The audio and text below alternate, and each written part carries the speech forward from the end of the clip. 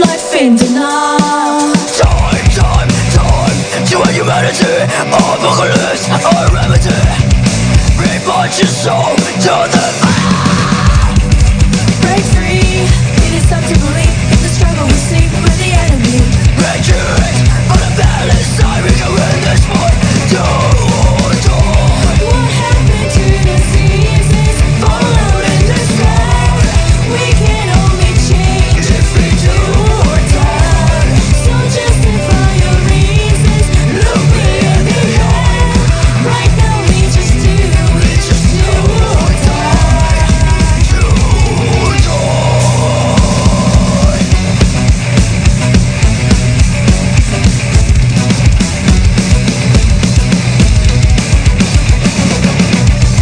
What you wish is what you see. A victim of vanity.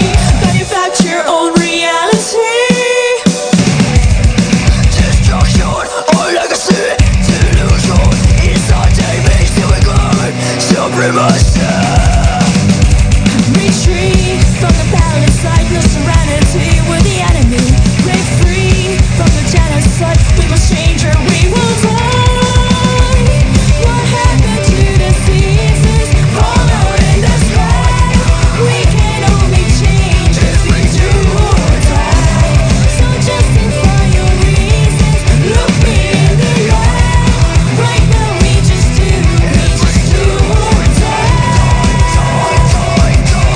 We just do or die.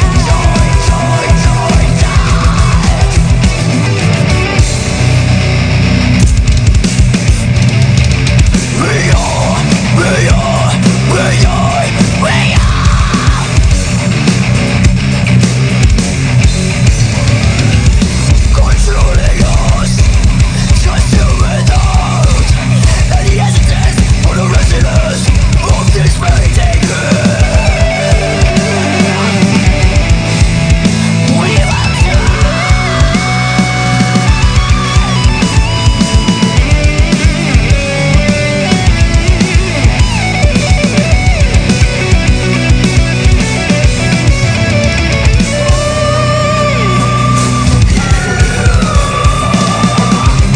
What happened to the seasons? Fall out in the sky. We can only change if we do or die. So justify your reasons. Look me in the eye. Right now we just do or die.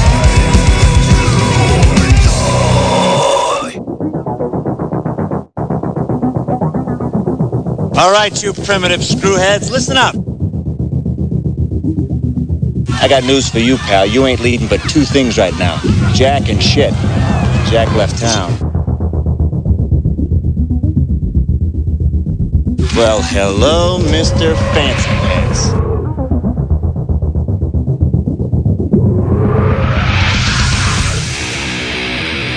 What was that ruckus?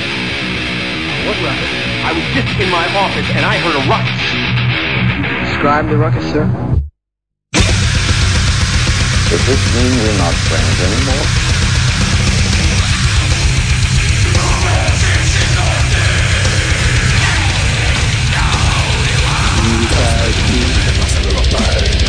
Not me. I'm in my prime. Out of your mind. Ain't it cool?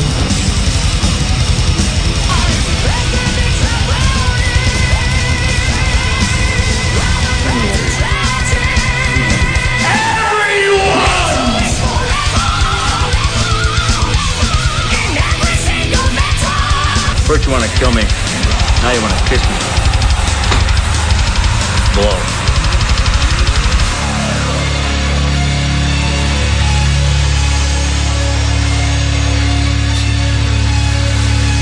Good. Bad. I'm the guy with the gun.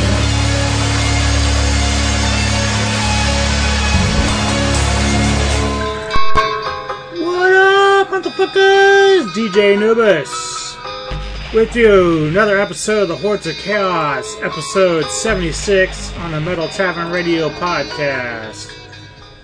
Got a lot of great shit lined up for you in this episode. New stuff from Starless Domain, Witch Bones, Fistula. Also got some classic stuff like Fin Troll, as well as Slayer and Power Mad in there. Some great topics to get to. Some very interesting things. Some interesting discoveries on my part, all the way around. So we're going to get this shit going. We'll get to some of those topics a little later. But brand new stuff from Catalepsy, excuse me. I don't know why I always pronounce that wrong. Catalepsy, Closer Than Flesh. And here we go. New stuff.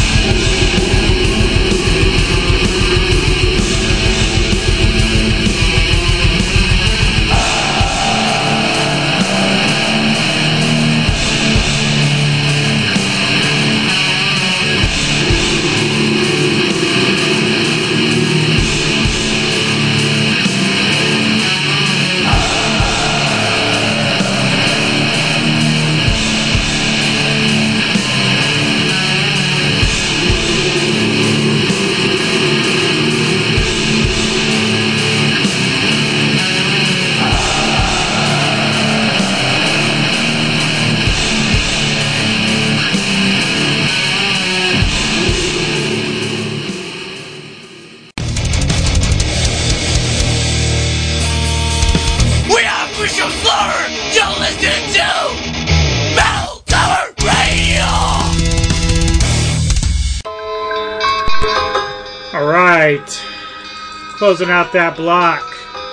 New Witchbones, The Call of the Triple Goddess. Also had some Starless Domain provided by Grand Sounds Promotions. As with all the promotion and labels that I work with, be sure to go by, check them out. They do a lot of hard work for these bands, getting us the music to play and whatnot. That Starless Domain, that was only like a 7-minute clip that I played. That track is actually like 45 minutes long. So if that's your style and you want to check it out, go check out their band page, whatever, Bandcamp, and check them out. Starless Domain, Alma. New stuff from them. And before that, brand new stuff by Catalepsy. So one of the first topics I wanted to get to, and, you know, for anyone who knows me, I'm like, it's funny because I'm a big Dario Argento fan, but yet a majority of his movies I really don't care for. But Suspiria, the original Suspiria, is like my favorite horror of all time. And I have some other ones on DVD that I got years ago, Opera being one, and Deep Red. That's about it as far as like the stuff that I actually own. I mean, I need to probably go and get more. Oh, I do have Tenebrae as well. Need to get Phenomena. I just watched that again the other day on Shudder. I did not realize at the time when I first saw that with Jennifer Connelly. That I saw the one that was labeled Creepers. It was the American version. I didn't realize that it was hacked to death for like 30 minutes or so. So I went and checked out the original on Shudder, and much, much better. And I'll get to my top 5 where that kind of falls in there. But I came across an article that ranked all of Argento's films. It's on slashfilm.com. And they rank all 17 of his films, and some of these I actually have not even heard of or even seen, so I guess I'm going to have to end up kind of hunting them down just to see if they're even decent watches or not. But let's get to their list a little bit. At number 17, now here's another side note to a lot of this. For those that are aware of Argento, he has a daughter, Asia, and she's also one of the women that came forward about Harvey Weinstein raping them. And the thing that I always found interesting about Asia is that early on, with some of her films that she did with her dad, the subject matter had her as a character being raped and etc., etc. So it's really weird to me that she would want to portray character, especially because it was around the time, those years, that she was actually assaulted and raped by Weinstein, or allegedly. I don't want to jump the gun, but it's just weird to me that she would actually want to portray a character going through that. Now, it could be that that's just her way of coping with it. I don't want to be dismissive about it, but that's just an interesting point about some of that, and it gets to number 17 on this list, is the Stendhal syndrome.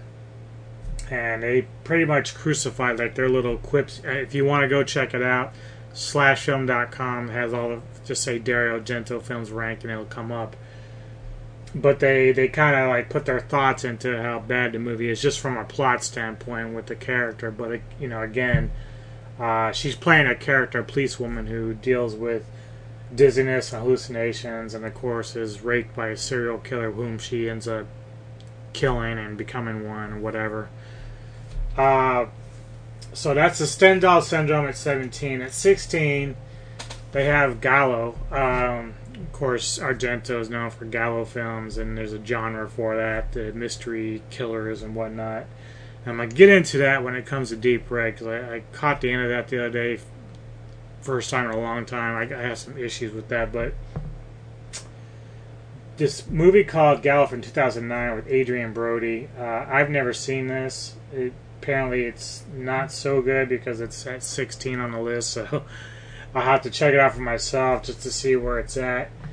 15, again, Asia's in this, but also Julian Sands, who I like a lot, is their version of the Phantom of the Opera from 1998. Just a quick note on that again. her character in this apparently is also raped by a boyfriend that she has at the time or whatever before diving into the fandom itself. You know, Stendhal came out in 96 and this is 98.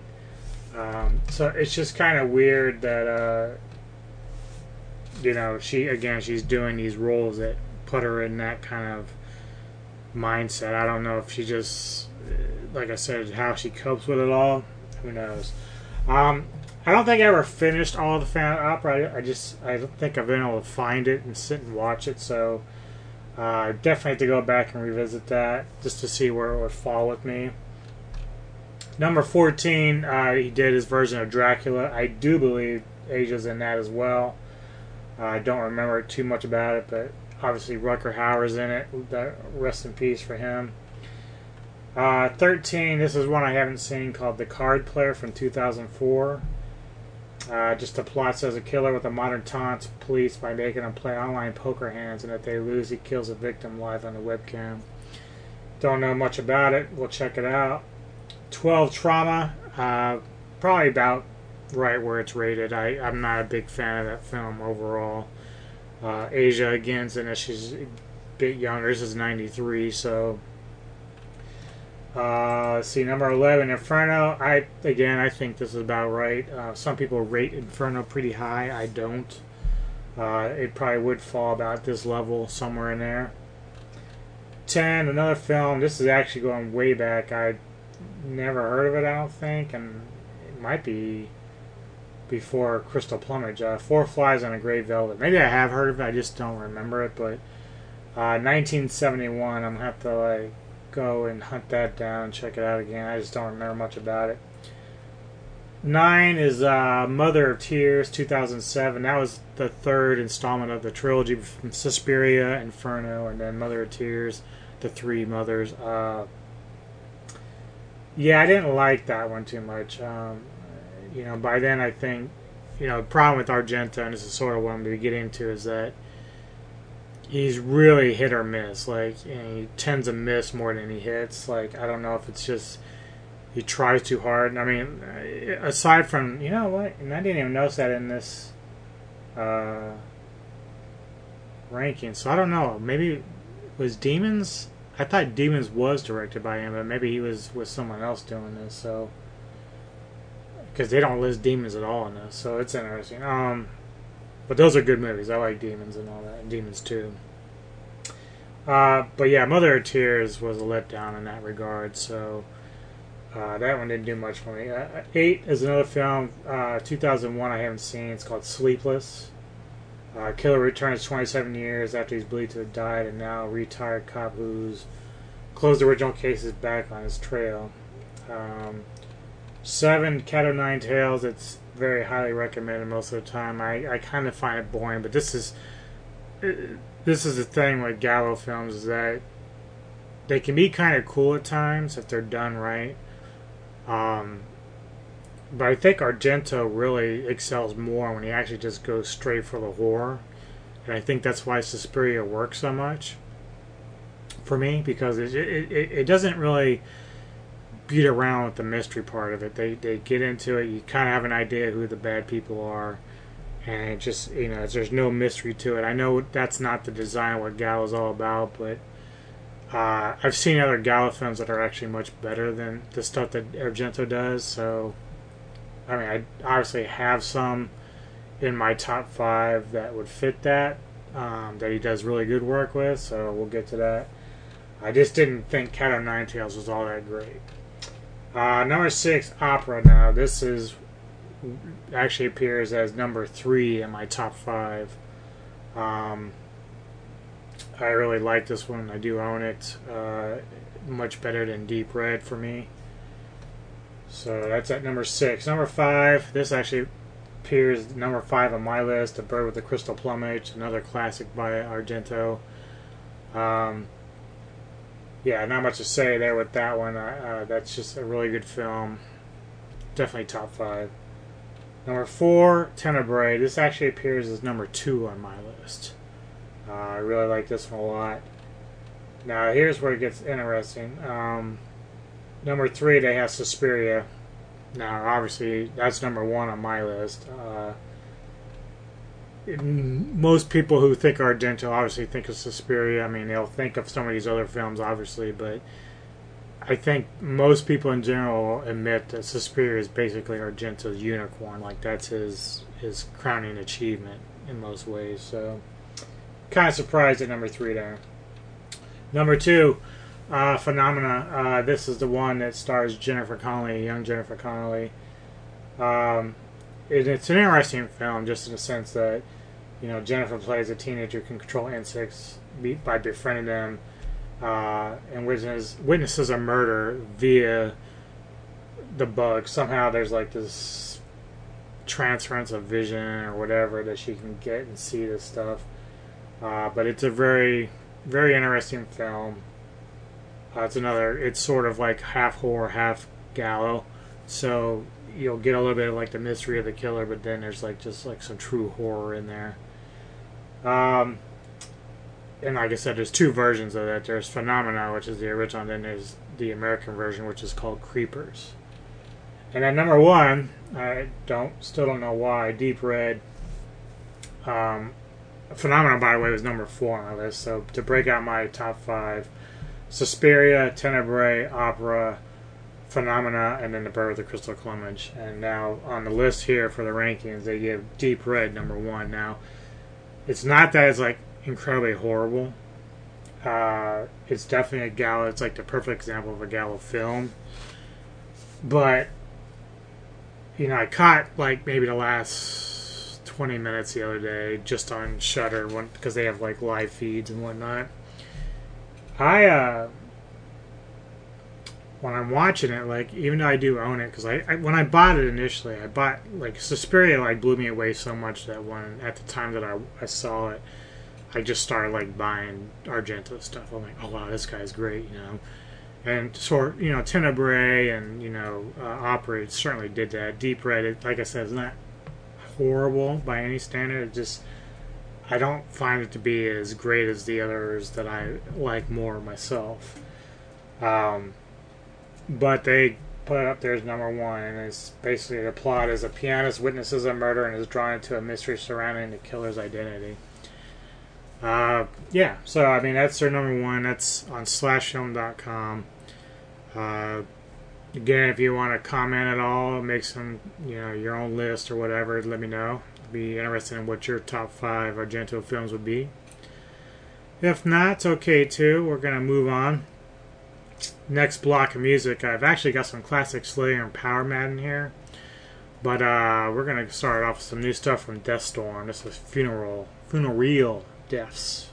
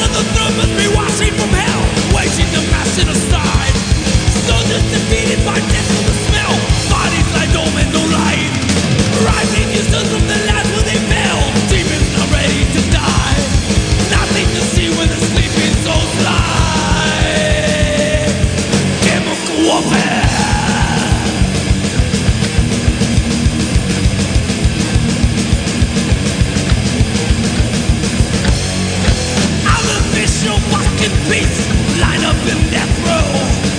Generals and national defeats, diminished from this hell, banished from the dying world, the lords of hell awake. Dogs of war are helpless prey to immortality. Gather the group as we watch it fell, waging the mass genocide. Soldiers defeated in death from the spell, bodies lie dormant, no life. Rising your souls from the land when they fell, demons not ready to die. Nothing to see when the sleeping souls lie. Chemical warfare.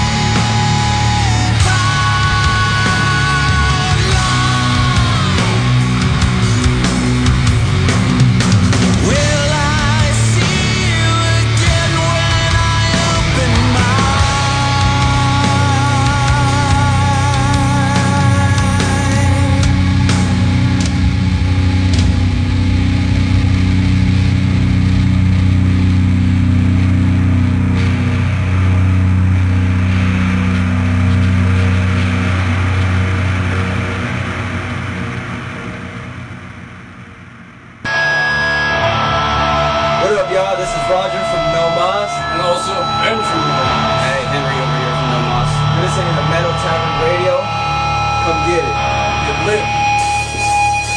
Yeah, and John too.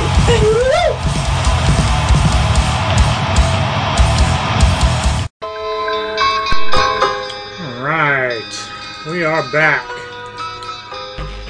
Next topic I want to get to, and this is interesting on many fronts.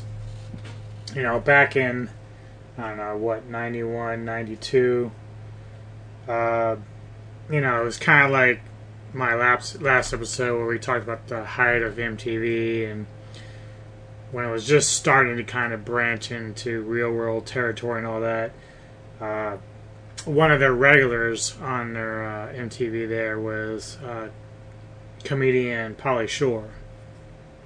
And it's also around that time that Pauly was starting to get his own movies and all this other stuff. And I remember going to the theaters. I forget what movie I was watching, but I saw the trailer for Encino Man. And Pauly Shore was, of course, like, you know, doing his usual weasel stuff. But when I actually ended up seeing the movie, it was actually Brendan Fraser who ended up stealing that movie, just playing the caveman. And it's like, you know, he went on to do a lot of great roles. Now, just real quickly, Encino Man, I was looking at the cast from back then, and it was a lot of young star talent there. Sean Astin, who would go on to do Rudy, and of course Sam in the Lord of the Rings trilogy. Robin Tunney, Megan Ward, and of course Brendan and Polly. And there's also, I forget the other guy, the guy that played the asshole boyfriend. He ends up showing up in Gilmore Girls, which one of Neko's favorite TV series, which I thought was kind of funny. But anyway, the story I'm talking about is basically Brendan Fraser and how he was doing all these movies in the 90s and early 2000s. Well, then he eventually just kind of like dropped off the map. And this, you know, happens occasionally with actors and actresses when whether they just lose their star power or other things that happen. And in Brendan's case, you know, it's a little bit of both. I think Brendan at times, and he'd probably admit this to some levels, that he was, and he kind of did. There's an article on GQ.com, and it's basically talking a little bit about his comeback or whatever. But how he had kind of like been working himself to death, and so much so that at times it was taking a toll on him physically to the point where it caused injuries and he needed surgery to like repair his knee or back or something like that. But he was just kind of doing just anything and everything, and some of those movies never paid off in return. So, you know, at that point he was kind of doing duds. But you know, stuff like Bedazzled or Airheads, you know, stuff like that was really good. But then in the Mummy stuff, except for Mummy 3, and that's kind of like one of the things that Brendan talks about. He was just kind of going through the motions when it came to that particular film. And I don't know if that's really what made me not like the film, because Jet Li's in it too. But I think when it came to like that particular series, I forget the actress's name. That she's the one from the first two films that played his girlfriend, eventual wife. And they had a really, really good chemistry, and she wasn't in that third film. They had someone else replace her, I think. And it kind of just missed a beat for me in terms of the comedy and how it came across. But apparently with Brendan, it was also a point in his life where it just, I don't think he was really feeling it and ready for it. But then we find out that there's just so much more going on with him, you know, over the years since then. You know, he's dealt with depression from his mom passing, then he gotten divorced. He changes locales because of where he lived and all that, and he was just mentally broken. Then we also find out through this interview that in 2003, right around then, 2003 or 4, not only was he trying to audition for the Superman role that eventually went to some other dude in 2006, but there was an incident in 2003 where he was actually sexually assaulted by a guy and Brandon kind of gets in massive detail about it, how the guy like literally grabbed his ass but then like continued to like basically try to finger his asshole. Like, that's how, descriptive Brennan was in this interview. Like, it wasn't just like a pat on the ass or a pinch that the guy claimed it was. He was like trying to like literally like finger his asshole, and that's gotta be like very jarring, no matter who you are. Like, I grew up in an age where, when I played football, the guys were like, "Hey, good play," smack you on the ass, and you go, that was kind of just a thing then. But this was apparently like dude like lingering around and holding his ass cheek, and it really shook him. Like, Brennan was really, really devastated by this, and that's when he really sort of just started becoming a recluse and not really going out in public and whatnot, and even just dealing with interviews was a very tall task for him because of all this. So, clearly Brendan's still doing stuff. Like, he does like a lot of TV stuff. Like, I guess he's on a show called Trust or something like that. He's done some other stuff. So he's still clearly working in a sense, but they talk about just this is just a very enlightening interview, and he's a very interesting person because he was just like the hot thing during the 90s, and of course he talked about how a lot of the roles he was getting was because of his looks and his physique. He basically described himself at the time as just like neat. Like, it was just something that people wanted him for, mainly because of his physique, and Georgia Jungle and crazy shit like that, Journey to the Center of the Earth. So, it was really interesting how a lot of this came about, and the stuff that finally has come forward, and it just shows you also when we look back at like Asia and Rose McGowan and all the Me Too movement stuff, that it isn't just women that are dealing with this kind of stuff, and men do too. And it's, in some ways, no matter how hard it is for women, for men it's almost even harder, because there is a sense of pride, there is a sense of like the whole quote like man up, and for a guy to come forward on something like that, regardless of who the opposite sex is that did it to him, it's very embarrassing and very problematic for them. Women may never understand it. It's really just a guy thing when we don't want to come forward, or we have a hard time showing emotion or sensitivity in that kind of aspect. So it's very difficult. I've never had to deal with that particular thing, but well, technically I have. But for me, I don't know if I would. It was just a different time period, I guess. And for me at the time, it was like I was in a bar and some chick grabbed my ass as I was walking to the table. I didn't necessarily like it. I swatted the hand away, but I just figured, oh, drunk chick just being drunk. But it isn't something that stuck with me enough to alter how I looked at things. But for Brandon's case, when you're in a business environment and a guy that supposedly you're gonna try to work with or work for does this, it's a lot more devastating. And Brendan felt that was kind of something that blackballing him or blacklisting him from the industry a little bit. But of course the industry people are saying nah, Brandon was his own fault for not putting out good movies or whatever. But that's the status quo. And that's a sad thing when shit like that happens and you're not getting much support. Hopefully now, though, with Brennan coming forward, that they'll take that a little more seriously with stuff like that. Because if you're gonna hold guys like shitheads like Harvey Weinstein accountable for all his bullshit, you gotta hold everybody accountable for the same standard, no matter who it is they're doing it to. So. Like I said, GQ.com has this story on Brendan Fraser. It's pretty good. It's nice. It talks a little bit about what he's been doing, even just on his private life a little bit. He talks a little bit about a horse he has and his farm and whatnot. But just check it out. He's very enlightening with some of the stuff he was talking about and why he basically disappeared from the scene for a while. Alright, let's get back into some music into our next block. This is new stuff from Just Before Dawn, Goliath Revived.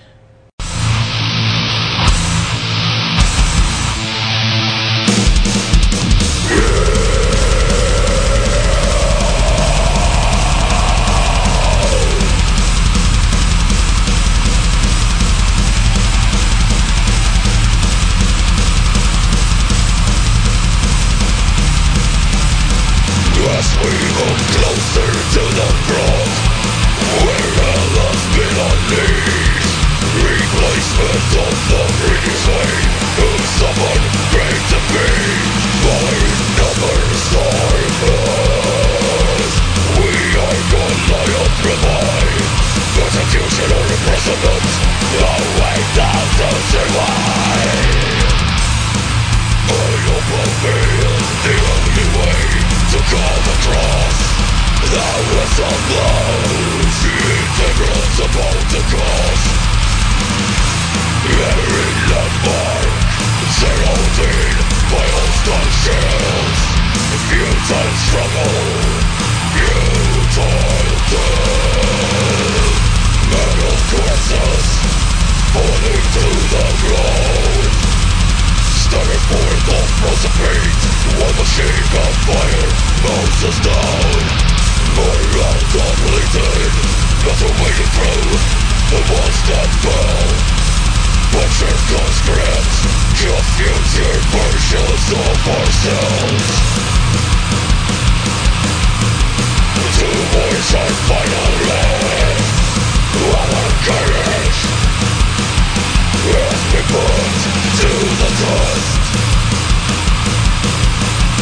No glory to be seen, just a cog in the war machine.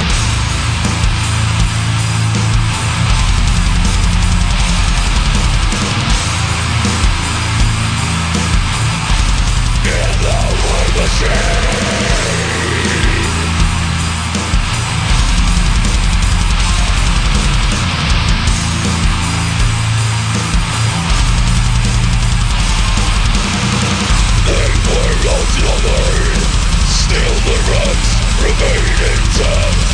No damage done by our meaningless attack. Reinforcements deployed as a Titron, led by the breath, burned by the maggots. The cold conceals the stench of death. Towards our final rest, our courage has been put to the test. No glory to be seen, just a cog in the war machine.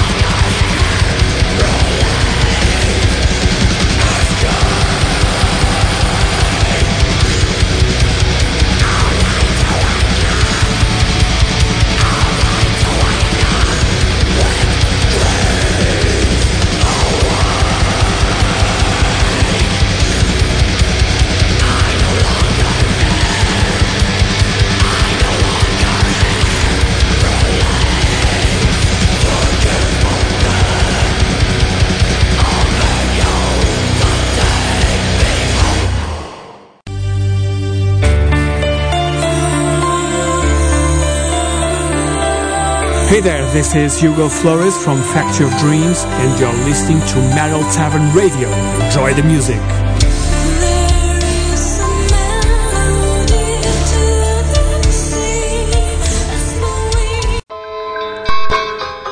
Alright, closing out that block, a band called Seventh, The Gift of Death. DJ Anubis with you on the Metal Time Radio Podcast, Hordes of Chaos, episode 76. Getting ready to jump into our rock block. New stuff from Alcatraz, Coltrane, and I have, well, we're going to kick it off with new stuff from Rebel Riot. This is provided by Vlad and Arm to Pit Promotions. But the end of our block is from a band called Arrow, A-R-O, and I got a lot of interesting stuff to talk about from that project. Once the rock block's done, I'm going to go into all that. I found it by accident, really, and it's really interesting and fascinating to me, the whole story behind it all. So I'll get into that when we get there. Kicking out this rock block, though, some new Rebel Riot, Pedal to the Metal, Speed Kills.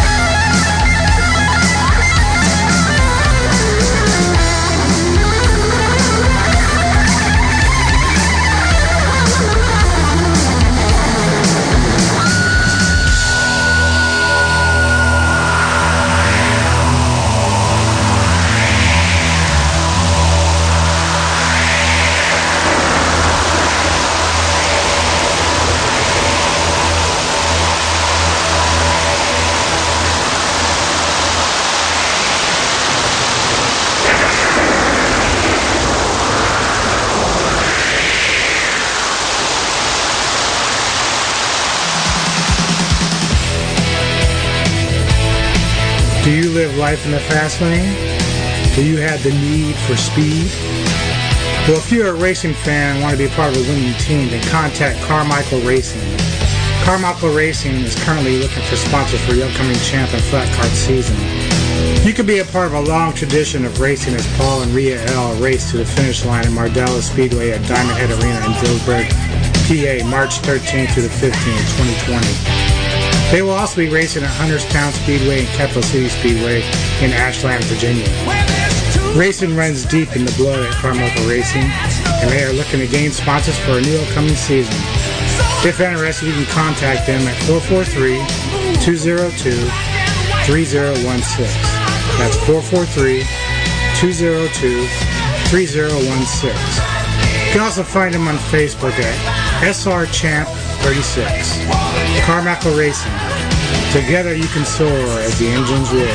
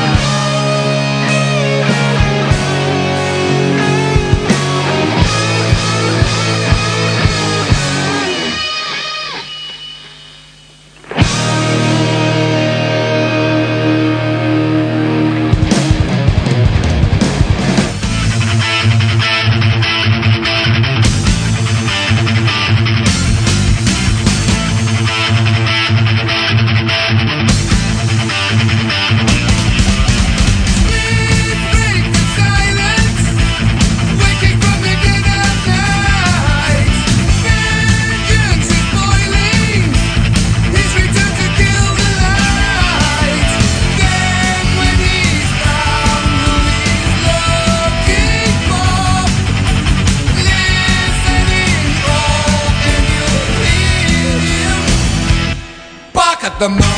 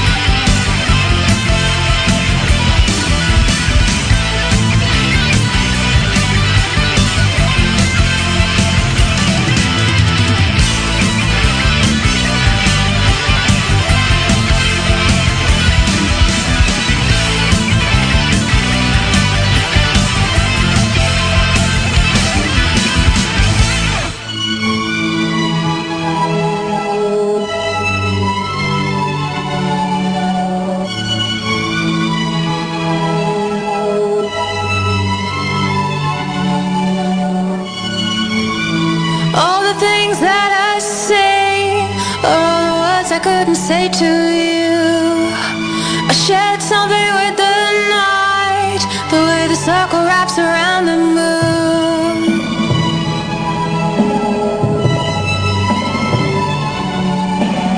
Living for you in my thoughts, one look at you, I fall apart. You're so heavy on my soul, and my mind tears everything apart. You're behind my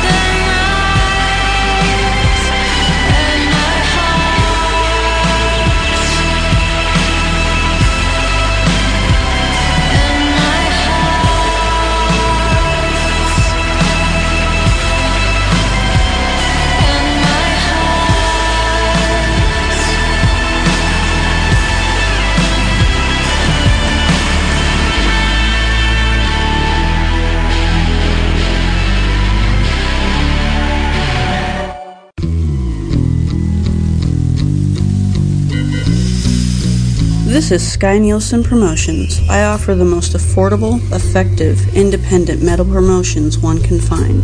If you've got a metal band, project, or art that you want promoted, simply search for Sky Nielsen Promotions. And you're listening to Hordes of Chaos on Metal Tavern Radio. She's in love with herself. Alright. That is Arrow, A-R-O, closing out the rock block.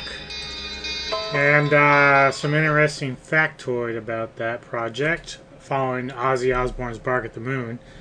Arrow is the initials for Amy, I'm not sure her middle name, let me check here real quick. Amy Rachel Osbourne. So, basically, I discovered that Ozzy has yet another sibling, or another child, and it's an interesting fact about her that at the time when they did the Osbournes, you know, you had Jack and his sister, and then, of course, Sharon. Amy, at age 16 or so, did not want to be a part of the show. And I find that that decision fascinating because at a young age, you know, when you're a teenager and whatnot, you know, sometimes you're kind of looking for that kind of start. Now, granted, she grew up with a famous father, so maybe that was already, as she said, part of why she didn't want to be a part of the craziness that came with it. But I just find that incredibly cool that at a young age she just was smart enough to figure that out, that, you know, I don't want to be part of this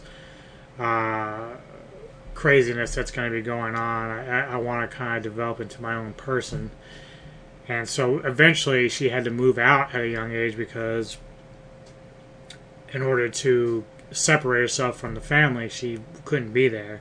And for the short time that she was, I guess the filming was driving her nuts. So she found herself moving out. Of course, Sharon years later, said that she regretted having her leave. But, you know, at that time, like, if the girl doesn't want to be a part of it, then I understand. I don't know how they would have protected her otherwise. So that song, Shared Something with the Night, that's actually her newest single, and they don't have like a full-blown record out. They have some EPs and singles they've released within the last 3 or 4 years. Most of the other stuff that I've listened to, though, is a bit more pop synth stuff, so this one here had actually some more rock elements to it, which I really liked. She's been compared to, say, Kate Bush, PJ Harvey, Portishead. I see that. I also see a lot of Chelsea Wolfe and Fiona Apple a little bit in there with that. So it's just kind of like that gothic, dark, atmospheric rock stuff, and I think it really works for her. She's a great singer. Like, I was really kind of blown away by her voice and everything else. So, you know, unlike... See, I never was blown away by Kelly Osbourne at all with her stuff. She's not, like, a horrible singer, but I just was never blown away by it. This girl here, Amy Osbourne, though, definitely, I think, has a really good voice for this kind of stuff. And she's been working in music since, like, 2010, I believe. And so she's just finally coming around. Her, you know, she has, like, her own little band. I'm not sure when the album's going to be released. It's to be announced right now. And apparently, she did appear in some shows early on, like in terms of like her career. She was doing videos, some with her father. She's been on the Howard Stern show at 98. Also, she's been in a 2003 adaptation of Wuthering Heights for MTV. And then she did some voiceover work for Postman Pat, the movie. So she has had some stuff in there that she's done, which is kind of cool. But I think that she's kind of found her calling here with this particular sound in this band. Now, who knows if the rest of the records are going to be like this. It may be more of the prior stuff that she has, but I find it very interesting. You can actually find a little bit of information on her on the metalinjection.net, so just kind of look her up, because the article itself was basically talking about her decision not to be a part of the Osbournes, and I found it fascinating. Neko knew who she was and knew that she existed. I did not. So that's totally new news for me. God damn, I can't say that right. All right, so let's get back into some music here. Got some new War Kings kicking off this block. Also got some Fin Troll and Red Moon Architect. Here we go.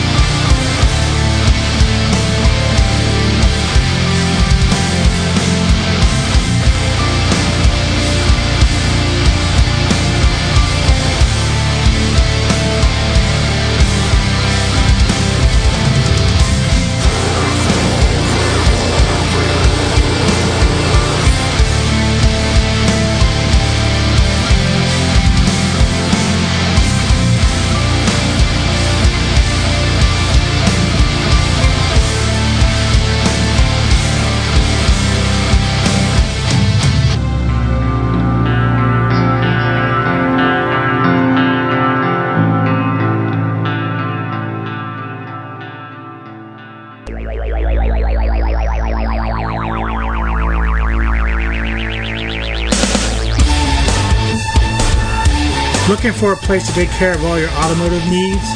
Then get in touch with Stouffer's Auto Service in Millersville, Maryland. Stouffer's takes care of all auto repairs, auto service, and great quality parts as well. Stouffer's is located at 8328 Veterans Highway, Suite E in Millersville. Be sure to call and check out all their service specials related to your automotive needs. Stouffer's is professional, friendly, and is highly qualified mechanics who do excellent work with prices that are fair and much better than what you will find at other automotive places. So call 410-729-0121. That's 410-729-0121. And tell them the newsman and his trusty sidekick Neko sent ya.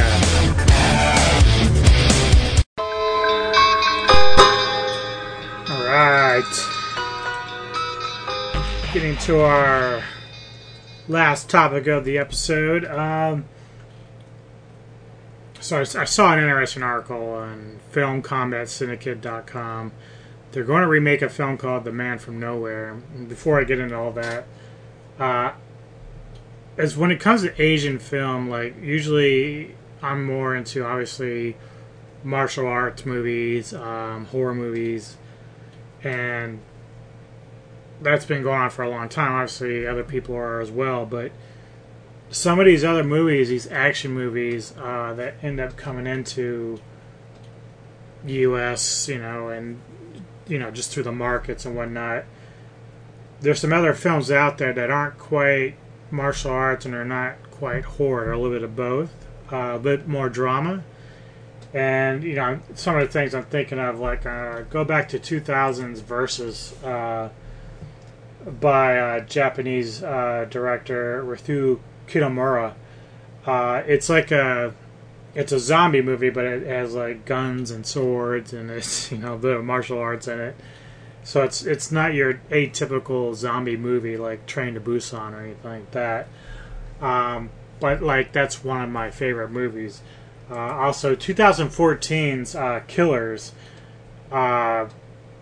which was a very cool concept. I mean, we've seen similar things like Kiss the Girls, but Killers takes a couple of serial killers who are basically going online and competing with one another for the best kills and all this other stuff. They discover each other through the internet. And one of the killers is portrayed by Kazuki Kitamura, who also played X in Godzilla Final War. So he was like the main alien bad guy in that film. So I always loved that idea that he was the actor that did that as well as this. So the movie Killers from 2014 is fantastic as well. But that doesn't take away anything from The Man from Nowhere, which came out in 2010. Basically, it's a film about a hitman who discovers that a young girl who he's befriended is kidnapped, and he goes out of his way to try to rescue her. It would be the final on-screen appearance by Won Bin, who's the main actor in that. It's produced and directed by Lee Jun-byung, and who also did another great film called No Tears for the Dead. So check out those movies without a doubt. The remake itself is going to be, I believe, made by Chad Stahelski and screenwriter Derek Kolstad, who are responsible for some of the John Wick stuff that we see right now. So I'm kind of anticipating and excited about that. I'm not sure who they have plans on being the lead in that, but should be a lot of fun, and I'm really looking forward to that. So I don't know how you really describe those type of movies, because like I said, they're not full on action, but they're drama. I guess could be a little bit like The Departed type things, but either way, definitely check out those movies, the originals, before they even make the remake. No Tears for the Dead, Man from Nowhere, Killers, and Versus. Those are some high recommendations from me. Check them out. You probably will love them. Alright, we're going to get into our next block here, all provided by Grand Sounds and Inverse Records. A lot of doomish stuff coming your way, so we're going to kick it off with some Megalith Levitation, OPM Ceremony.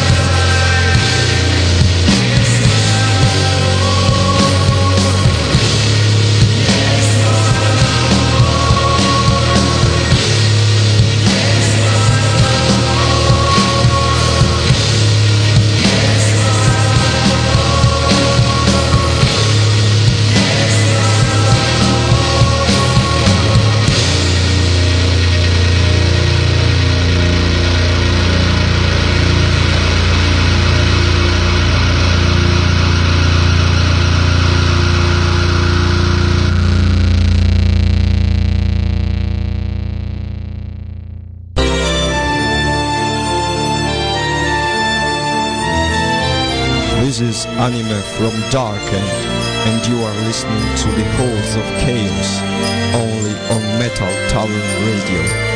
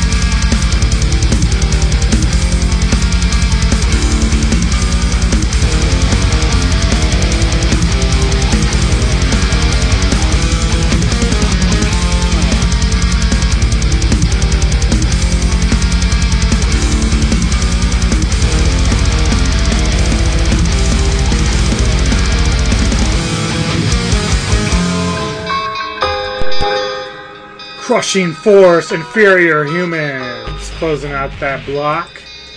DJ Anubis, Metal Time Radio Podcast, episode 76, Hordes of Chaos, coming to a close. Hope you all enjoyed it. Had a lot of great stuff in there for you today. Some interesting topics to think over and ponder.